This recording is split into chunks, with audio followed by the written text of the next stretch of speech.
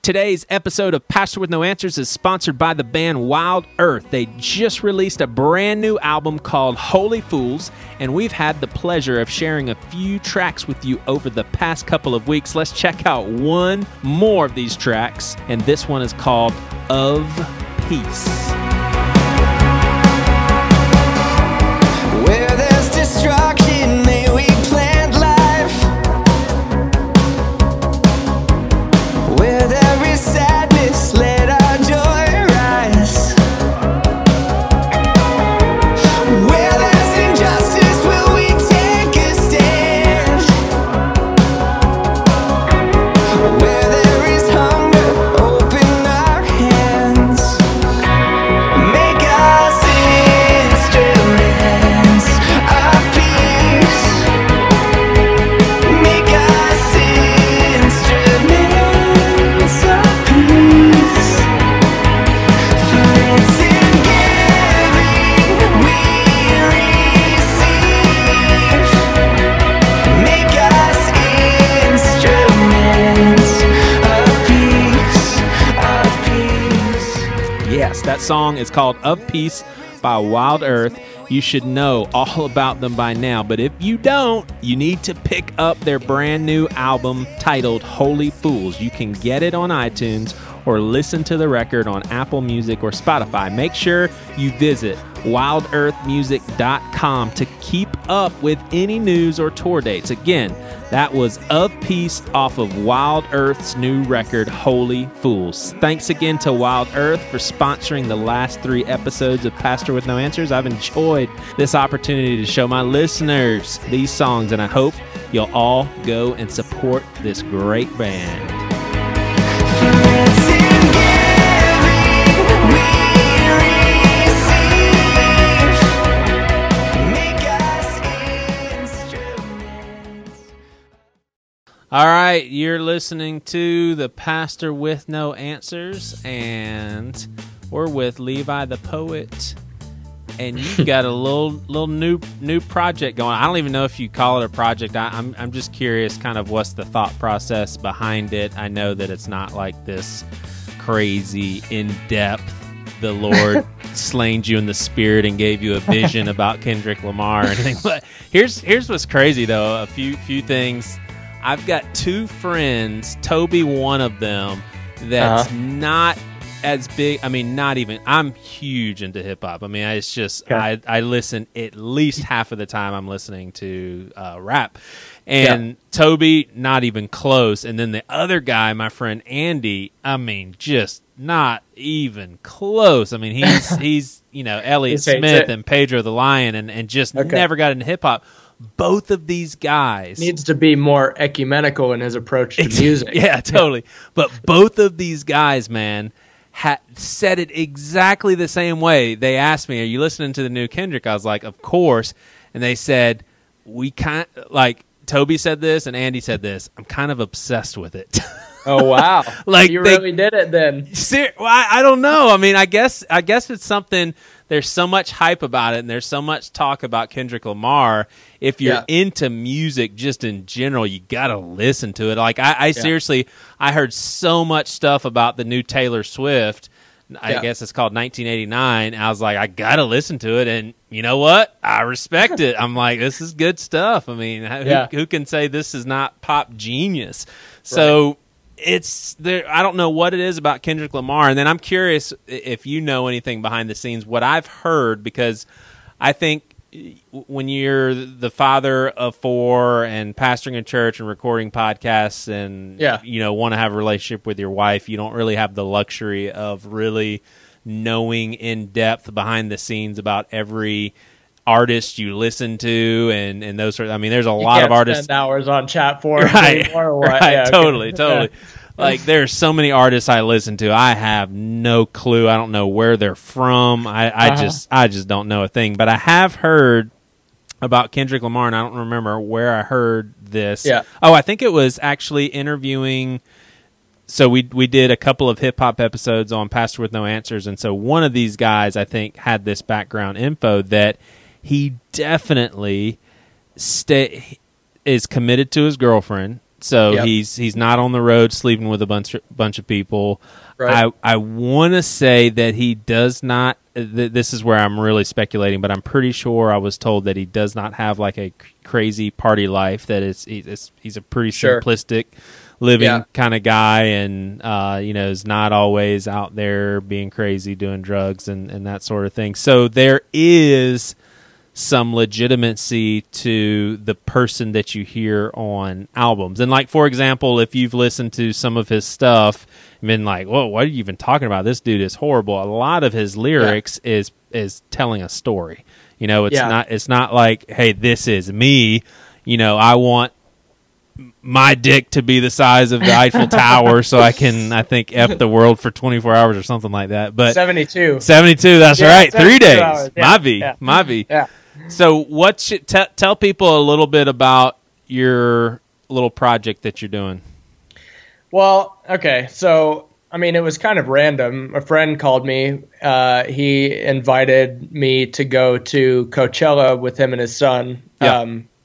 And so that was cool. I've never been to Coachella before, and I don't really know anything about it other than that it's Coachella, and Kendrick was going to be there, and that was the most exciting thing ever to me. Yeah. So I said yes, and then a little while later called me back and was like, hey, did you listen to the new album? Like, he keeps on saying this, like, ain't nobody praying for me thing that's going throughout it. Like, you have any thoughts on that? I'm thinking about bringing some shirts to Coachella that just say praying for Kendrick on them. Right. And, if you want to write something about it, then you should write something about it. So I wrote something about it, and we just put it up as a blog that was attached to this site and just kind of shared some thoughts about Kendrick. I had every year at the end of the year, I do this like top 10 albums list or whatever, just through my own site. And so I had, sent, I wasn't like I'm not like an OG Kendrick fan. Like I didn't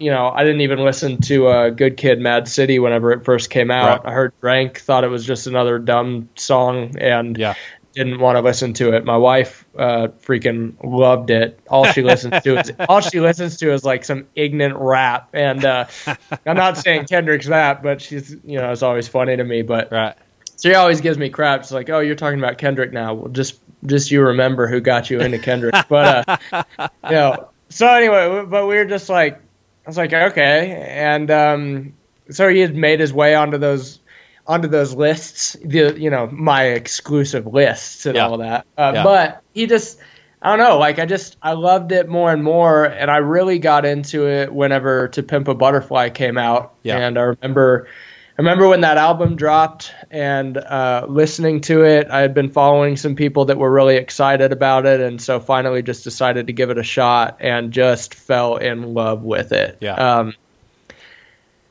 And I couldn't even really tell you why. Like, I knew as a word person that lyrically there was something that was incredible that I was just attracted to. He's fantastic at what he does, and linguistically, some of the stuff that he does is amazing. So anyway, I just really loved it. And then when I started paying more attention to what he was trying to do, like you said, to the fact that Good Kid, Mad City was this story, and that it was like this linear narrative that had movement and direction and not just an assembly of songs. And then To Pimp came out, and reading all of the political commentary stuff on it, all of the people who were writing, talking about, what he was saying about God here, what he was saying about race there, and so for me, like, at that point in time, and it's funny, I mean,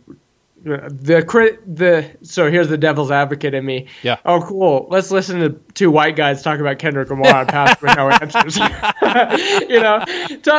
don't you guys tell us what you think about Kendrick? But it is kind of funny, like.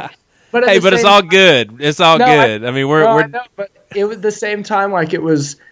I never really knew exactly how to describe it because I still can't wrap my mind around that experience. But it was educational to me as well. I mean, there's just so much stuff that has come out over the last, or not has come out, but just that has maybe come to the forefront, or maybe I should just personalize it more and say, my eyes open to things that I just didn't have any sort of framework for in the past. And Kendrick was kind of a part of that. Right.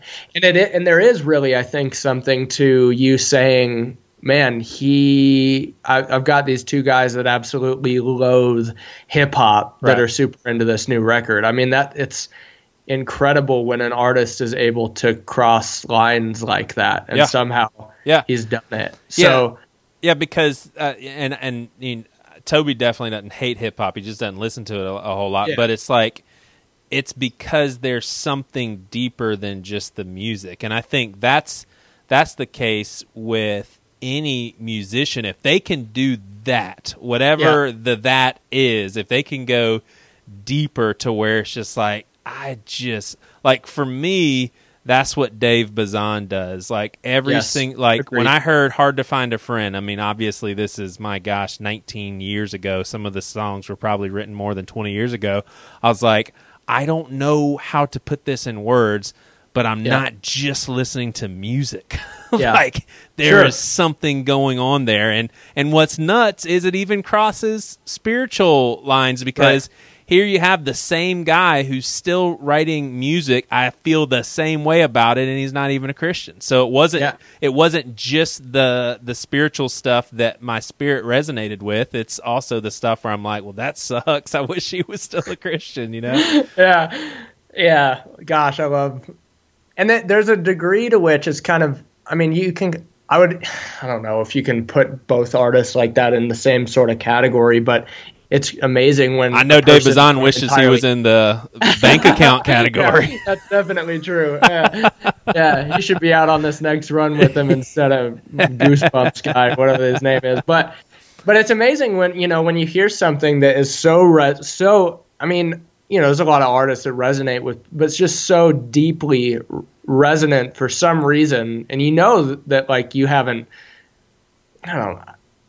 At least as far as Kendrick stuff goes, like I haven't gone through any of that, like I don't, that's not, I am probably just the epitome of the opposite of that. But there are these things that like resound or like create longing. And so I don't know. It's just amazing. I just think that it is really good. I'm doing a bad job of explaining it, but I just have appreciated it, So anyway, and I've written about him in different places, not just with like, some there, but I just have enjoyed it. I feel like, I feel like To Pimp a Butterfly was like the soundtrack to the year that it came out. Yeah.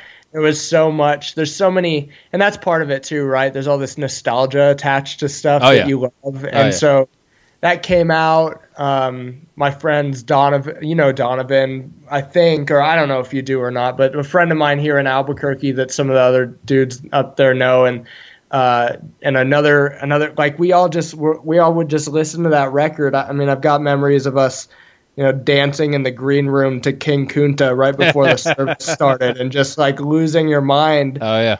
Doing all these cross-country trips and doing all this stuff and having all of these discussions about it and feeling, and then, like I said, also feeling like I just learned so much, whether it was through him directly or through other people picking it apart and explaining certain things and then talking about why it matters. And it was just good. So then when Damn came out, it was just like, well, hell yeah, I'm already on board, you know, and it's great. Totally. Yeah, that's a good point that you made. And I've thought about it, but I don't think I've ever communicated it publicly, is just how much of a learning experience hip-hop is, especially for white people. That totally. And sure, there are some white people that grow up in parts of the city that rappers are rapping about, but for the most part, we can't relate to the survival aspect of needing to join a gang, for crying out loud, or recognizing if I don't make money, then my family may lose the house. So I know selling drugs you can get paid a lot of money. And none of those statements are meant to dismiss like the negative impacts that has on people's lives.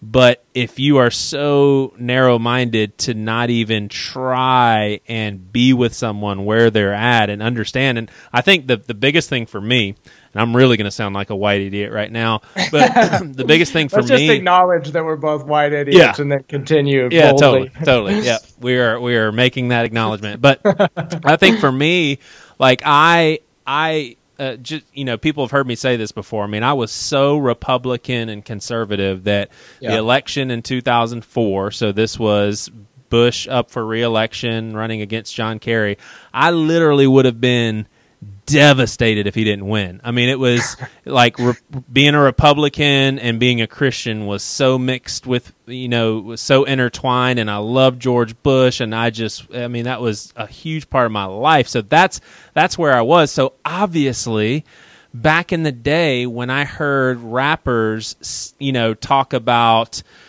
drugs being something that were possibly brought into the country to keep black people down and to put them in jail. I mean, I was just like, that is ludicrous. Whereas now, taking a deeper look and watching documentaries and hearing like Kanye West go on and on and on about it, and obviously I don't buy into everything Kanye West says. I love his music, but it's like, oh, wait a second. Some of the stuff that he's saying, it's right, or at the very least worth thinking through and figuring out for yourself. This isn't just liberal bullshit to dismiss and say, this is just not right. I mean, and I'm embarrassed to say that there was a point in my life where I was just like, this is garbage. I like the rap music, but I certainly don't like what they're saying, Sure. And I mean, because I'm the same guy that this time 17 years ago, I thought that racism was something that we had kind of moved beyond outside of little things here and there. And now I realize 17 years later, we're like in the thick and thin of it. It's just not politically correct. So that's maybe some progress. But as far as the actual racism that exists, I mean, we're not in a great place. Sure. Well, and I appreciate too I think there's that, whether it's an artist, whether it's a podcast, whether it's a book, whether it's a movie, I love, I've enjoyed art and conversation more and more as it works to challenge the notions that you already have. Yeah. And I think that, honestly, just that's one of the reasons why I really enjoy what Bad Christian does, because it's just blunt and that's what it is and that's what it's going to be. Right. I appreciate that. Like I love the Geraldo jabs that Kendrick put into the new thing where he's like talking about, I don't like violence or whatever. I appreciate it. And obviously, that's more than just something for a person to giggle at. That's like a real issue and a type of ignorance like what you're talking about. But I like it when I like the poke, I like the challenges that people put forward. And I feel like he does a good job of doing that in a way that makes, obviously there are a lot of people paying attention to it. Yeah. Oh yeah. So yeah, for sure. Well, hey, I'm gonna get this episode to be like the highest rated, highest listened episode ever. I'm gonna title it Levi McAllister and Kendrick Lamar. Perfect. That's great. Yeah. Tour 2018. That's what I'm going for, man.